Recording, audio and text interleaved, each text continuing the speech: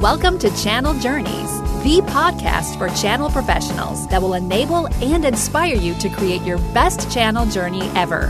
Meet and learn from channel experts who share authentic stories of their channel victories, defeats, and lessons learned along the way. Here's your host, Rob Spee, a channel chief on a never-ending quest for channel knowledge and adventure.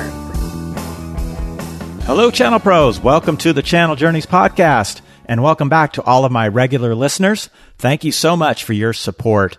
I really appreciate it. This is Rob Spee, your host and founder of Channel Journeys. And today we'll be talking about a topic that is at the top of my mind and probably many of yours too. How do we optimize the channel in the new as-a-service model? This is really a challenge. And I faced this in my prior role at SAS, where we were moving from an on-prem to an as-a-service model. And it's something I face today at OutSystems, where we have a 100% low-code platform as a service model.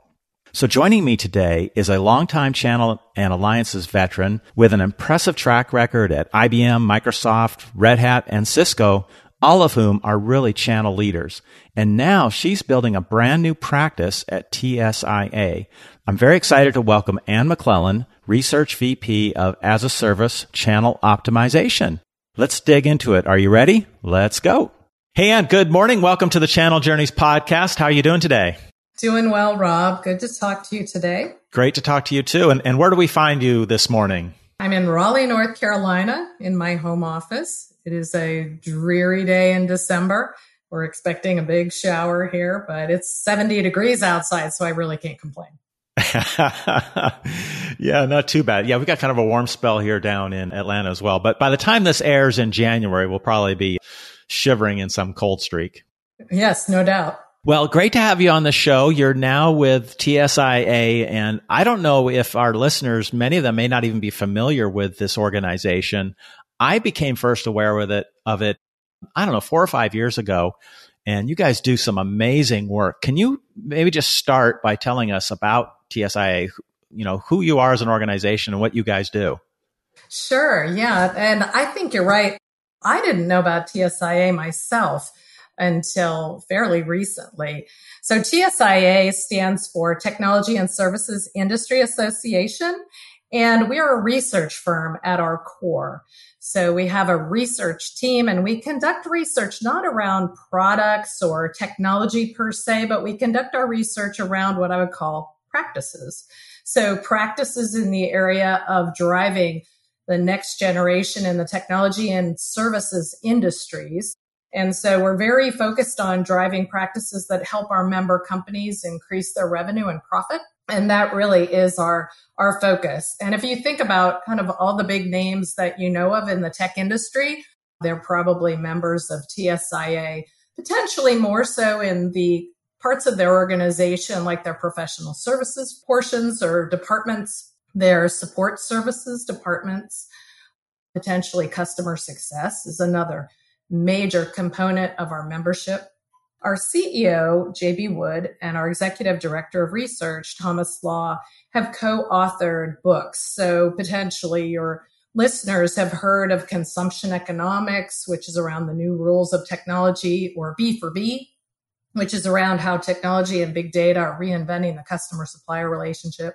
Their most recent book is the Technology as a Service Playbook, which I really recommend, especially to channel professionals and companies that are getting into all this as a service evolution, because it really is a kind of a blow-by-blow playbook that's highly practical around how to build a profitable subscription sales business. Those are incredible books, I just got to say. I remember reading those and just fantastic resources.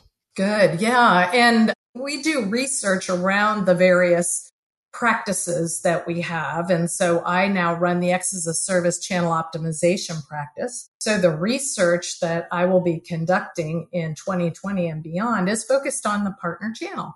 And the research will be directed by the folks who join my practice. So as I get more and more member companies, whether they're what you'd contextualize as vendors, or what you would contextualize as maybe a partner company, a company that participates in the partner ecosystem of the vendors, they will direct me and give me the really the view of what's most important to double click down on with our research team.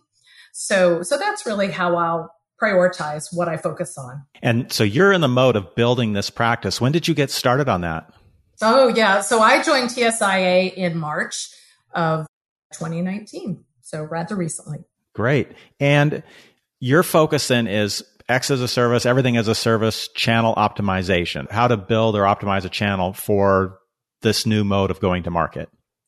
Exactly. That's right. And what's interesting is, and I've spoken with probably, 50 companies, primarily vendors. So the initial engagement that I focused on for the past 6 months has been really doubling down on the vendor community and finding out what companies are doing relative to taking their X as a service business and driving it with and through partners. And what I found is companies are all over the map right now in the answer to that question. I'm finding that some companies are still really devising their X as a service offer strategy. So they're at a very early stage and they're still primarily in more what we'd contextualize as a traditional product selling motion with potentially perpetual license models. And others maybe are building up their subscription practices, but they may not have moved to a true as a service model with their offerings. So they're working on the financial side of it, but not necessarily have the technology side figured out yet. Others are building standalone businesses around as a service and keeping their traditional models kind of steady state. And others, of course, if you look at sort of the pure play born in the cloud companies, obviously are on the other end of the spectrum. So they've got the model down, the product offerings are nailed down. The go to market is potentially where they're trying to figure out, well, how do we incent the partners to do what we need them to do in this new model? So they're and what tools do they need to be successful? And what enablement do they need? So they're on the different end of the spectrum of, if you look at it as a continuum.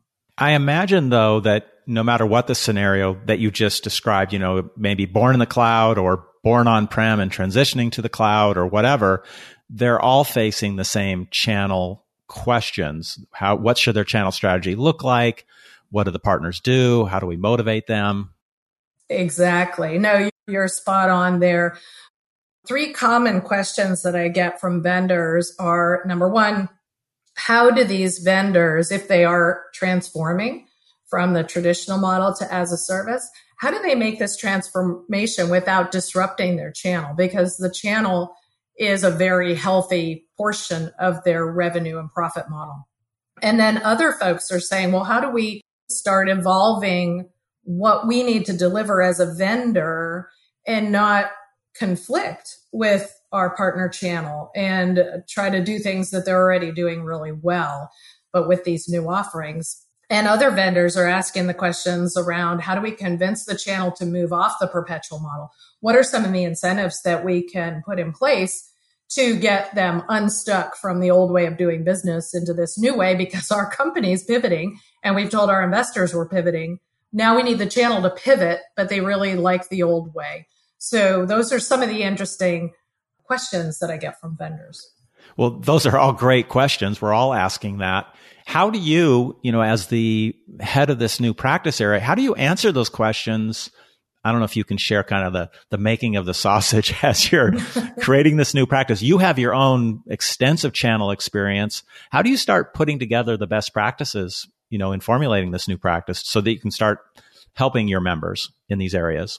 Yeah, no, it's a great question. And I think to the point of your earlier question, it's all around, first of all, what is your channel strategy as a vendor? So as you're thinking about these new offerings, you have to take a clean sheet of paper. You can't assume you can take the old channel strategy and do bolt-ons or add-ons or put new chapters in it to make it fit the old or the new offering set and the new go-to-market. So ideally, a vendor company will take a completely clean sheet of paper, retreat, really think about what is it that we are trying to accomplish with these new offerings, and what are our roles as a technology vendor going to be with this new set of offerings? Because a lot of the vendors are rethinking their roles and rethinking, well, when we at TSIA, to back up a little bit on the TSIA model, because I'll be using this terminology throughout this conversation, I should introduce a few terms. So we use this term called LAER, L-A-E-R. And it stands for, and you'll see this throughout the books that Thomas Law and JB have written, but L stands for land. So that is our selling motion. We know that when we do, we're really good with the channel at the land function. We know how to close those sales, move on to the next one, and close them. We're really good at the land function. But the adopt, which is what the A stands for, is about not just closing the sale, but assuring the customer is actually consuming the as-a-service content, and they're using it and using all the functionality and gaining that business outcome value from the functionality. And then expand is cross-sell and upsell, whether it's the current users that you've sold to, getting them to buy more of your offering suite or more of complementary offerings that you have as a vendor, or cross-selling over to other departments. So going over to new users with the suite that you've sold to the first set of users. So cross-sell, upsell is the E, the expand selling. And then R is the renewal. So ideally, and the thing we talk about in the technology as a service playbook, you want that renewal motion to be as seamless and easy and really a no-brainer as possible. So the vendors, coming back to your question, and sorry, I'm being a bit long-winded here, but the vendors need to think about across LAER, land, adopt, expand, renew. Well, what are we going to provide as our differentiation across which market segments in this new set of offerings? And then therefore, what do we need partners to do in order to complement what we're doing, in order to fill out the offering, and in order to help the customers really receive their value? Once we've determined that, then we need to look at our partner mix and say, well, gosh, do we have even the right partners on board today that will fulfill our needs? Because in a lot of cases, and I'm hearing some companies talk about the fact that no, they don't. In fact, they'll leave their traditional channel alone, and they'll go out and recruit new partners that are a new mix. Managed service providers are a very interesting partner category that potentially a traditional vendor may not have many of, or may not have specifically built a program around.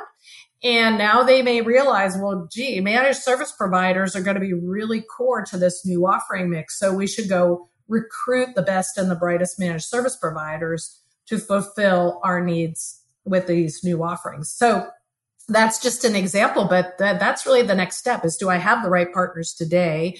If not, what do I need? Oh, by the way, where do I go find those awesome companies? How do I know that they're really good at what they do versus they're pretty new at it and they're just learning how to do it? So there's an awful lot in that startup phase just to get that right. And then you've got to think about enablement. I haven't even bridged to the bigger category of how do we make sure the partners are actually able to drive adoption of my offerings? What skills do they need in order to be successful? Do they have a customer success function in place? How well skilled is that? Do I need to help them with that? What incentives do I need to put in place? So then you get into all the other obvious domino questions after you've kind of looked at what the new partner mix needs to be. Yeah, there's a lot there. And I'd love to dive into the LAER model. Okay. And this is something that I'm facing today. So I'm at OutSystems. We are all in on LAER, and we're rolling that out, and we're talking to our reps and training our reps on what does the sales cycle look like, and also what does our customer services and delivery look like at land, expand, adopt, and renew. And working on channels, I'm looking at, okay, that's great. Now, what is the role of the channel? What type of channel partner and what is their role at each of those stages? Mm-hmm. And I'm taking it that that's part of the research that you're doing and best practices that you're developing is answering that specific question. Exactly. That is exactly right. And I've done an initial I actually launched a quick poll, and we do different kinds of surveys at TSIA. Our quick polls are 5-question surveys that allow us to gather information rather quickly. We put them out to a broad audience. I did a quick poll around this topic prior to our October conference in Las Vegas, TSW. And the quick polls results came back. They were really fascinating because part of the questions that I'm asking are, number one, what's your percent of revenue coming through the channel? And I got really healthy results, like you would expect.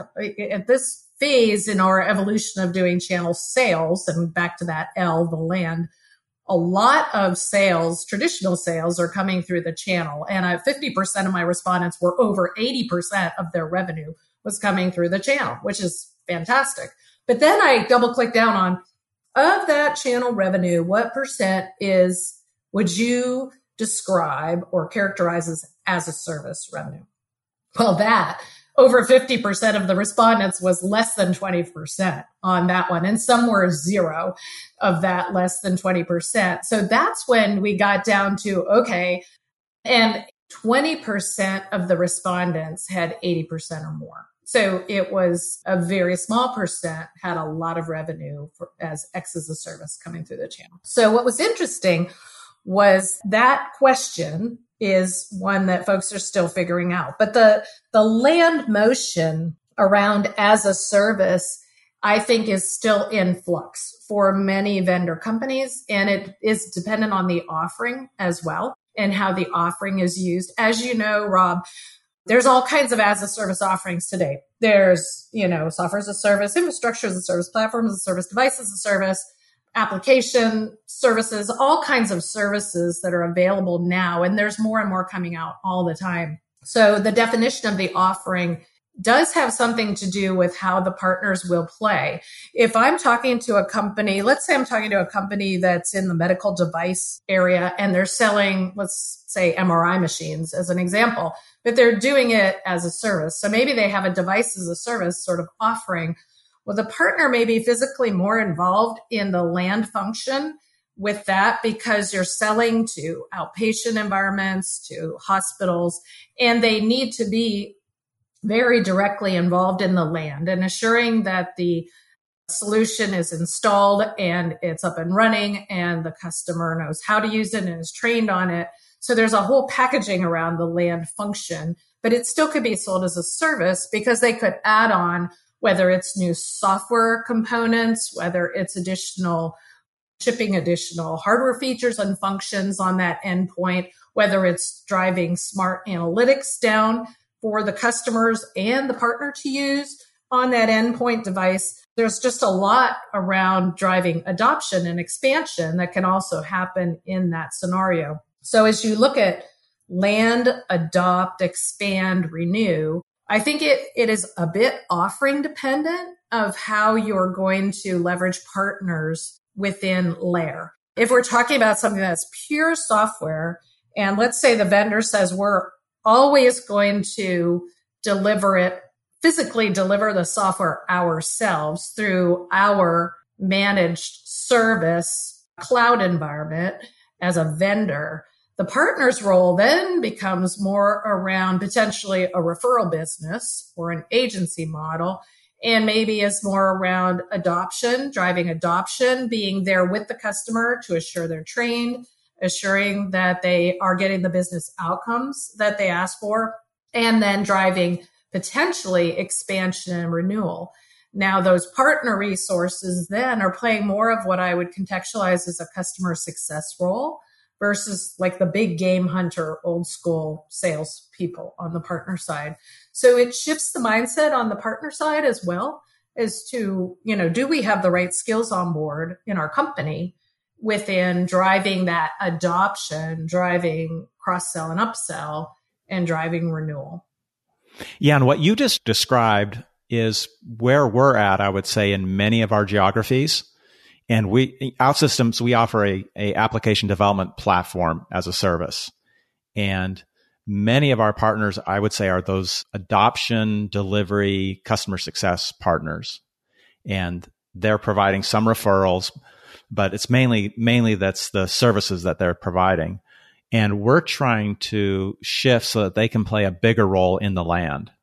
And looking at, how do we train these partners to be more sales partners? And can the delivery partners make that shift? Or is it a different set of partners? I think some can, but we're also going to have to look at new types of partners who can play a stronger sales role. Yes. And, what you're bringing up, Rob, is an interesting dilemma for the partners themselves because, and I've talked to lots of partner companies, and I'll be speaking to a whole lot more in 2020 around the fact that they recognize they need to shift. And so the mindset that they had in the past, now they're coming at this and recognize the vendors are not standing still. The vendors are moving and they're in motion and they're changing their strategies. The partners recognize that they need to get ahead of this, that they can't just sit around and wait for different vendors to unveil, whether it's their strategy or their incentives or what the roles are. They now have partners to play. They need to be forward thinking. And that's why I recommend that partner companies read the entire technology as a service playbook, not just chapter 10, which is the chapter on the channel, but they read the entire book because they have to build up a technology as a service company themselves. And we at TSIA talk about this notion of swallowing the fish. And I recently on one of my LinkedIn posts posted an article that was really good about Microsoft and how they have swallowed their fish and the transformation they have made.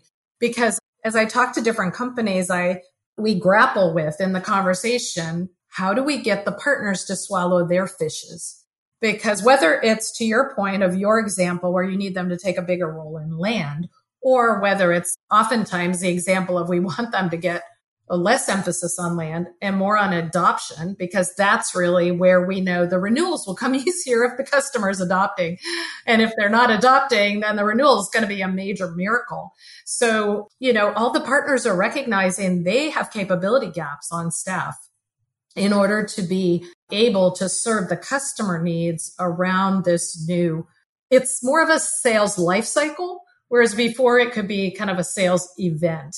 Now we're looking at things as a life cycle approach. So they're facing a lot of challenges these days. So swallowing the fish, give us a quick brief. What does that actually mean? Yeah, good question. So the notion is, you're kind of happily, tooling along in your traditional model. Your revenue's growing. You've got this nice hockey stick of revenue. The dog knows how to hunt. You know how to close sales, big sales, capture big game, go on to the next one and the next one, and the next one, which is great. But then when you recognize you've got to make a strategy change, all of a sudden you've got to invest in new costs. So your cost curve that maybe was also pretty steady state in the traditional model, and you had nice profit as you went along in your steady state model, all of a sudden now your costs are increasing. And potentially you're taking your eye a bit off the ball on the traditional model. And, oh, by the way, the customers are changing. So your sales may actually decline a bit or go flat. So your sales are coming down. Your costs are going up. So you can't see my hands, of course. But if you imagine the cost curves going up, the sales curves going down, you've got this fish problem where the gap gets big in the wrong way. And then you've got to figure out, well, as I'm investing in these new costs as a vendor, so let's say I decided we're moving to X as a service, we're building new offerings, we're going to build a customer success function.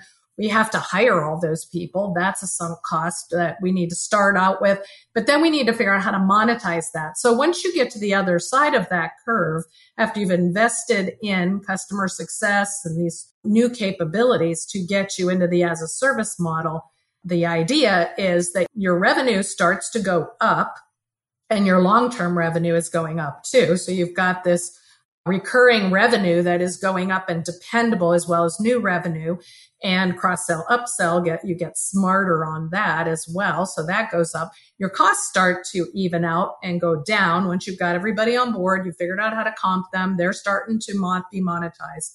So you come out the other side of the fish. So this notion is you get through that bubble, which is true of any investment, strategic investment a company makes. They typically go through that kind of the curve to swallow their fish. But that is how we've contextualized what these companies are doing during this as a service transition. The notion is you want to make that fish as skinny as possible. And you've got to figure out ways to, what do they use a term, I can't remember if it's like making it a little more stealth fish or whatever, but you want it to be a skinnier fish. And there are a lot of interesting resources out there now for partners. I mean, I'm seeing vendor companies who are really investing in their partner ecosystems, physically helping them build the customer success capabilities that they need, whether it's providing actual training, encouraging and incenting trainings that they need in order to be really good at customer success. Also helping them with the financials around building the customer success function. So there's just a lot of creativity out there that I'm really impressed at what the vendors are doing. Yeah, absolutely. And as you were describing that fish, I could picture it because I've seen that in the book, one of the TSI books, or maybe it's in several books, of that whole cost revenue curve as you're transitioning into the as a service model. And I think you like you said, other investments like channel investments, you see that same fish that you got to swallow. Exactly. The partners feel the fish too. Yes. All right. Great. Well, how about channel compensation? And maybe we can relate it to the layer model as well. How do you incentivize partners? How do you motivate them and do it in a way that makes sense for you as a vendor too, that's financially feasible? Because that model is changing. Yeah. And when I look at partner compensation across layer and this whole X as a service environment, I believe it is still in flux. So we had our really good set of traditional partner programs that pretty much every vendor landed on.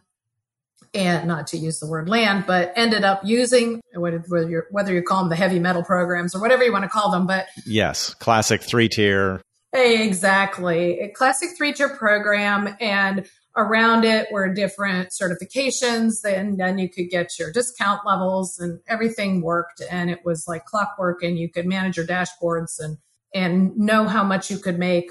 And so it was easy to manage. And this is another area where I'm seeing an awful lot of creativity. And to the point of what I need to do in 2020 and beyond, I will be focusing on research around the area of channel compensation and incentives and metrics. Because as we know, the metrics change, right? So we're focusing on things like ARR and, looking at also CAC. So we've got all kinds of new measurements to look at relative to recurring revenue. And the question is, if it's now smooth subscription revenue, are you going to, what discount structure do you put in place for layer? And then it also comes back to that question you posed a minute ago, Rob, which is what are the roles the channel is going to play? So if the channel truly is acting as a channel reseller, then they probably deserve a larger discount than if they're a referral, agent bringing in a good qualified lead.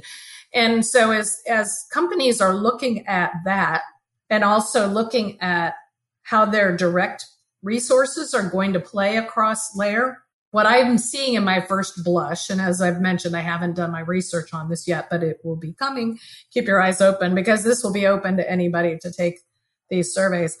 The interest here is really to understand across all of layer, what are companies landing on as the best, most efficient and effective discount structure? Because I'm seeing all kinds of creativity. I'm seeing double comp on the land, meaning your direct people and your indirect are being double comped instead of segregating that out just to drive behavior, because we know money and metrics drive behavior.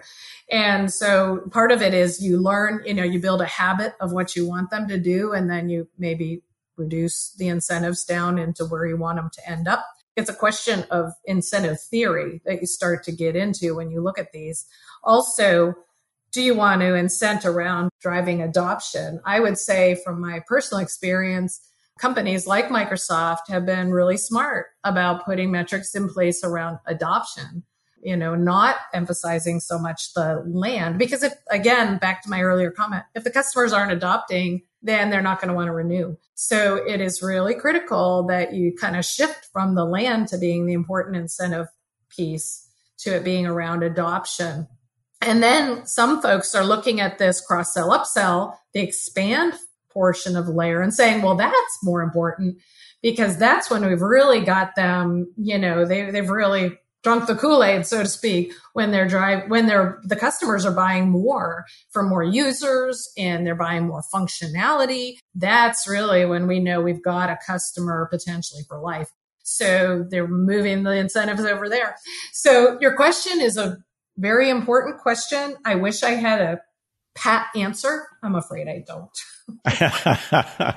More to come on that front. Do you have, from, your Microsoft experience or other experience, how you compensate on that adopt phase? Because part of the compensation for a partner are the services themselves. They're in there implementing, providing services to the customer. So they get that. If they're delivering the services, that's compensation on its own. But are there any other incentives you've seen vendors provide partners to drive more of that engagement at the adopt stage?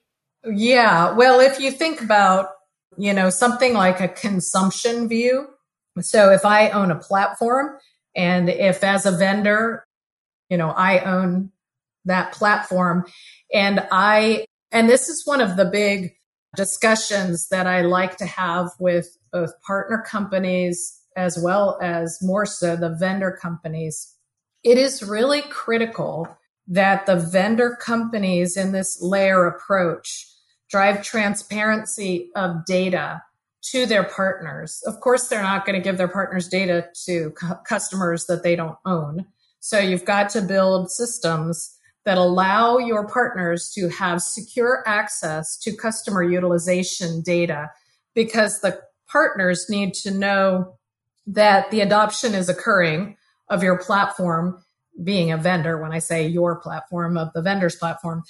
And they also need to know where it hasn't been adopted so they can continue to drive that adoption. But paying on consumption versus paying on the initial contract. And the only way you can do that really is through, ideally, and I'll just say best practices are around intelligent systems that whether they call home or you have the transparency into the analytics of what's happening from a partner to vendor and back perspective.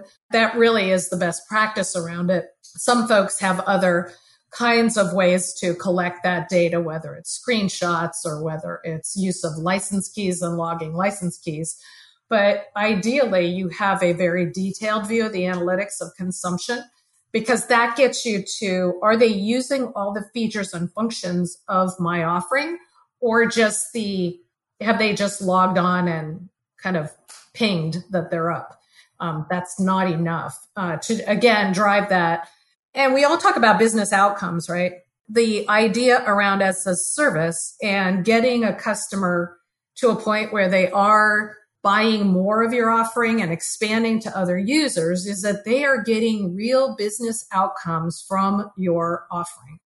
And the way that the partners engage in driving those business outcomes and assuring they're being received all has to do with their ability to have that visibility to the data. So they need to see the utilization of the platform, but they also need to, there are other pieces of data that oftentimes vendors don't share with partners that can really help a lot. For example, support cases. As vendors, they often keep that information kind of within their own house, but the support cases and tickets can tell a partner if there are user issues. So if the users are not productively able to use the platform the way they thought they could, the partner then has data to be able to go out and physically help those users. There's an awful lot of information buried in support cases that may not come to light. And the partner can use that information to really get the customer to where both the vendor and the partner wants them to be for success. Yeah, I'm sure there's a lot of room for improvement there for that sharing of data. And what about in the other direction, partners sharing information that can then be funneled into the product management team? That's a fantastic question because, the channel partner ideally has access to the actual use cases of your solution. So they're the ones who can articulate on the ground, here's how it's being used. Here are potential case studies. Here are potential customer references. here are actual physical business outcomes. Even if the customer is not willing to be named by name, you could say, large financial institution based in North America is able to achieve and really quantify those business outcomes for the vendor. That is gold. That is rich information for them. Also, the partners can have a real sense of the product feedback, product requirements, services requirements that maybe the vendor isn't thinking about that the customer is reporting to the partner. Also, partners, they often know the lay of the land well in the customers, so they can not only know as org changes occur who those new people are that are being teed up to take key roles, but they also may know some of these influencers who may not really show up as a top of a pyramid on an org chart, but they're really key influencers in the decision-making processes around technology. They would have access also to competitive intelligence in that they'd know who else is walking around in the customer. So that's one last thing. And have you seen any effective ways or efficient ways to gather that information from the channel and keep it flowing to the vendor? Yeah, that's a really good question. And this is not an area that I specialize in, which are, there are some amazing tools right now that are out and available. And all of the time I'm hearing of new ones. And it will not necessarily be an area of my focus, specific tools. But I am very impressed, frankly, with what I am seeing on the tools front, just anecdotally, on how companies are now going to the next generation of, we might call them partner portals, but I think they're really evolving to become more true, like, the panes of glass and the interactive tools where you can truly share and unlock value for partners by having them share data back to the vendors, and vendors being able to also share data back to the partners. Some of these tools are being, homegrown, of course, by vendors. Some of them are ones that are coming out. I've seen some startup companies that have had some very impressive, baking in automation and analytics into the tools. So there's a lot out there. It would be a daunting task to have to go evaluate all those. And that's not going to be in the work I do, but I know there are others who take care of that. Yeah. And Jay McBain's written some interesting articles on all the channel tool providers that are out there. And I think he calls it, we talked about it. It's like the fourth wave of automation is all that channel automation. Yes. I think it's a massive opportunity for these tech companies to get into. Yeah. And so you're not looking into that automation area so much of what's happening from a channel perspective? Not from a tools side. I will be looking into practices around it. So as you think about, as I was talking about how all of this evolution is occurring between the vendor and the partner, where potentially could automation make things more seamless? I won't be looking into specific tools that bring that, but I will be looking into what are best practices from a practices perspective. Hopefully that clarifies. And that helps people understand what TSIA does versus other folks who are out there who are doing fantastic work around the channel. We're looking into the practices, not so much physical technologies. Yeah. So you're covering a lot of ground, a lot of challenges that vendors are facing, partners are facing. When are you going live with this? When does your practice actually launch? Good question. Well, I don't have a launch date, so my time frame will be early 2020. So if you go out to our website and look up the research practices, my research practice is there. So you can find me on the TSIA website. And I'm in the process right now of getting critical mass members within the practice. So that's how we start up these new research practices. So I'm in that process right now and near the end of that process. Once I get to that critical mass number, then we'll do a splashier launch. I project that will be like end of January, 1st of Feb timeframe, 2020, getting very close. So they've got all the material and we're just waiting for that magic number to be over the line, and then the launch will happen. And in the meantime, I am kicking off various research studies. I will be doing a state of the industry research paper in the springtime around this that will be based on initial research that is being kicked off early 2020. So.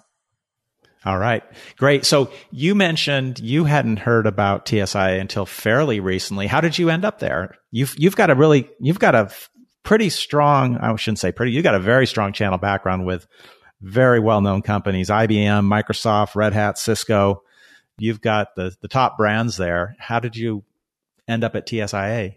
Yeah, well, that's a great question. And, as we all know, being in the channel and being head of different groups that face partners, your life is somewhat crazy busy. I remember, I think it's Steve White from IDC would always talk about how our hair's on fire, and that was kind of how you feel as a practitioner. And I definitely have been in several of those kinds of roles. Sometimes we as individuals need to kind of do something that's a little bit different lifestyle for more personal reasons. And that's really where I was, in that I needed something that was a lot less international travel. So needed to kind of change gears. And this opportunity at TSIA came up. As I mentioned, I was not super familiar with TSIA. I'd have a little bit of experience pulling off their papers and surveys to use in some presentation material that I had to create myself, and found it super helpful. So once the opportunity came up, I thought, this could be a really good transition for me right now at this point in time. Right. Excellent. Well, congratulations on landing that. Well, thank you. It's a lot of fun. I'm enjoying it. It's definitely different than what I've done in the past. So I still, when I talk about vendors, I still say we and I, and forget that I need to say you and y'all. So. Yes. Well, the challenge will be, Anne, for you. You've been in the channel, running teams and all of that. You're in the thick of it. And now you're on the research side. So the challenge, I think, is, can you live vicariously through the vendors you're serving? Yes. Well, and that's been really the fun part, I would say, for me, because as we all know, when we're in a company, working in our role, facing the partners and listening to, whether you call them the business units or product engineering and the marketing team, and you've got your vendor blinders on and you're in your world and your head is down, and you're not able to kind of look up and say, what else is going on out there that I need to be aware of that can make me better? Because you are so busy just trying to keep up with the partners and all the activity within the company and keeping your team on track. And the thing that has been so much fun, and I think what people will really enjoy about TSIA as we bridge into this channel practice, is not just the research. The research is certainly important, but we build a member community of like-minded folks who engage on the issues that we all care about. And our conferences are, frankly, the best way to get into a mode of, you're going to step back and think strategically about what you need to do as a company, as an organization, and myself as a leader to be better. And as I've mentioned in the past several months, I've talked to probably 50 vendor companies. And now I recognize there's so much out there that together, cumulatively, if we bring it all together as a group, we can all be so much better and take it to the next level. And that's really where the value of TSIA is being able to take the research, understand best practices, understand which things are actually moving the needle, but then talk to your peers, your colleagues about what have you tried and failed? I'm thinking about doing X, Y, Z. Do you think that's a good idea?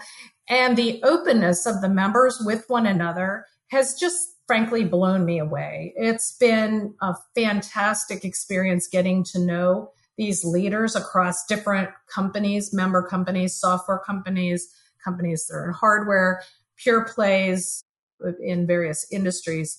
It's just been fantastic to hear their stories and hear them share with their peers what their learnings are. So when they become members in your practice area, how do they get together? What are the forums for them to chat with each other? Yeah, that's a great question. So each of the conferences now, and we started this in Las Vegas, will have an X as a Service channel optimization track which means there will be a series of, if I've got my numbers straight, because I just went through this with our events team, I think there will be 7 sessions that will be dedicated to my topic area. It's a very short conference, actually, compared to others I've been to. It starts on a Monday afternoon, goes through all day Tuesday, ends on Wednesday at noon. So there'll be 7 sessions dedicated to Excellent Service Channel Optimization. In those sessions, our intent is to make them not death by PowerPoint, but to make them interactive during the sessions. So there can be questions and dialogue. And then also, I have an advisory board. So I'm in the process of pulling that advisory board together. And those folks will be really the ones who will direct and advise the research and be very much engaged around the conversations as well. So those are some of the ways that the members connect that are very tangible and give them an opportunity to get to know each other and develop relationships that they can take beyond. Also, one other point I just thought of, as a member company, when you're a member of the practice, you also can do a member-to-member conversation. So, for example, if you come in and say, like you mentioned, I'd like to get these partners who maybe are more services oriented, more focused on the land function, and can you recommend to me a member that I could set up a conversation with one-to-one to learn what they've done and help me rethink what I'm planning to do. And that's another benefit we give to members as well, as we will set up member-to-member conversations for you too. Mm-hmm. All right. Excellent. Well, that's great, Anne. And was there anything that I didn't ask you? Anything you wanted to talk about, or something that I should have asked you that I didn't? Not that I can think of. I think one of the other things, and I know a lot of other people that, even folks that you've had these podcasts with, but it's also, there's a lot of writing on the web right now in general about the changing buyer's journey.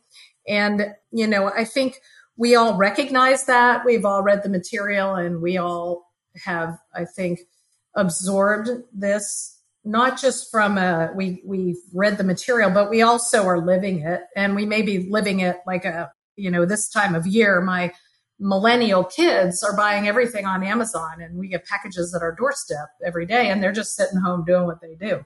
They don't need to go running all around shopping in the craziness and trying to find a parking space.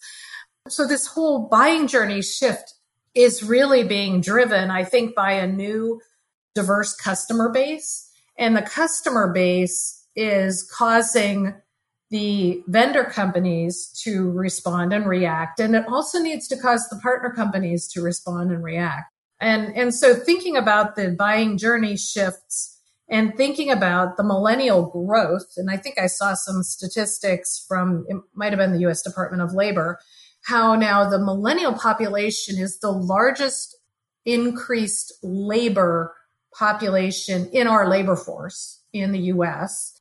As we think about that and we think about how they buy, we all, the vendors and the channel, and all of us who are trying to help these people, need to really address how this new mix of people at the customers are changing the buying journey. We in the past have been very much, I believe, and I coming from my own background, we've been trying to orchestrate the buyer journey, and we would have loads of internal meetings around, okay, what are we going to do to influence the buying process?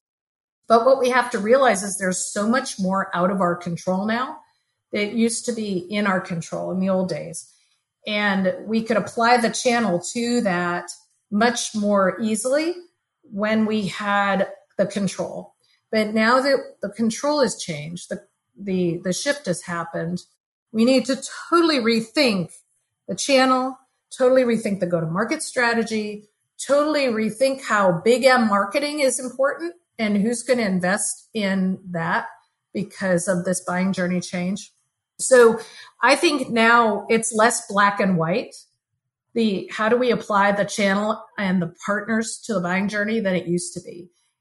And therefore, it might be requiring in vendor companies that they rethink their skills mix of who and the kind of skills they need to be managing the partner channel. So it's very interesting, and it's not a freeze frame conversation. We can't say it's exactly this way, put it in a box and put a bow around it and say, go do it. It's moving.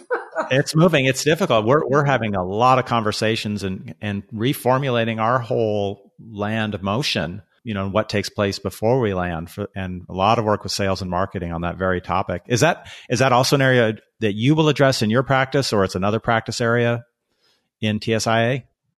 Well, yes. So I will be really focusing on not so much the buying journey standalone, but the sales transformation that needs to be applied to this new evolution.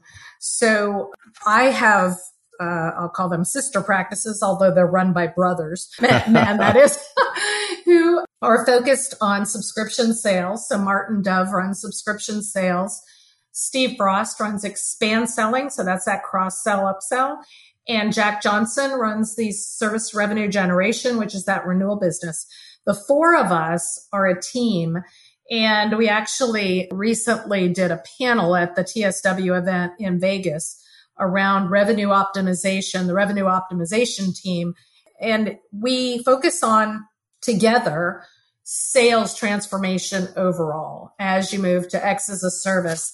And we have also together, one of the things I didn't mention that TSIA can do is we can provide workshops to companies. We're not a kind of consultant company that comes in and does a long-term project typically. That's very, very rare.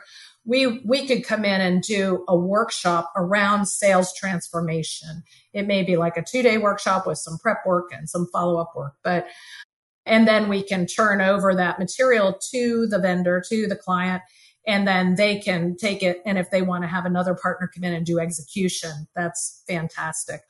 But we as a team can do a sales transformation effort with a company where we come in as a team and help a company rethink their transformation in this evolution to X as a service.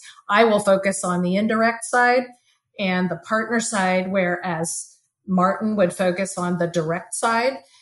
And then Steve and Jack would focus on driving expand sales and renewals. And together we can create a whole package for a company that wants to do that. Excellent. So, Ann, we need to wrap this up, but before we go, if any of our listeners want to learn more about the service practice that you're putting together or becoming a member, how should they reach out to you? Yeah, so I am happy to respond to anyone who reaches out. My email is very simple. It's my first name, Ann.McClelland@tsia.com. So you can reach out to me directly there. Also, through our website, if you go into tsia.com and you look into our research practices, there's, I think, a contact form at the very bottom. So feel free to reach out through that as well. But would love to hear from anyone who wants to have a follow-up conversation. Thank you so much. You're welcome, Ann. So thank you for joining us on the podcast, and happy 2020. Thanks. Happy 2020 to you as well, Rob. Best wishes for the new year. Yeah, and the new decade. Absolutely. That's right. Oh, my goodness. All right. Thank you. You're welcome. Cheers. Bye-bye. All right, guys, there you have it. Thank you, Ann. TSIA does some really amazing work, and I can't wait to see the research from her new practice. I'm especially interested in the role of the channel in the land, adopt, expand, and renew motions of the sales cycle. That's something I've been working a lot on over the past few months. And be sure to check out TSIA and the books that she mentioned in today's show. I've read a number of them, and they're really interesting. I'll have links to those books along with the show notes at channeljourneys.com/CJ44. And be sure to subscribe to Channel Journeys wherever you're listening. And if you're enjoying the show, also leave a rating and review on iTunes. Next time, join me for a very interesting conversation on disruptive technologies with channel veteran Dave Sobel. Dave, if you know him, he's the founder of MSP Radio, the host of the Business Tech Podcast. That's a great one. And co-host of the Killing It Podcast as well. Join me in a few weeks. We'll speak with Dave Sobel. And until then, have an awesome channel journey. Thanks for listening to Channel Journeys. For show notes and other Channel Journey podcasts, visit channeljourneys.com. If you liked today's show, please forward it to your channel friends. And be sure to tune in for Rob's next channel adventure.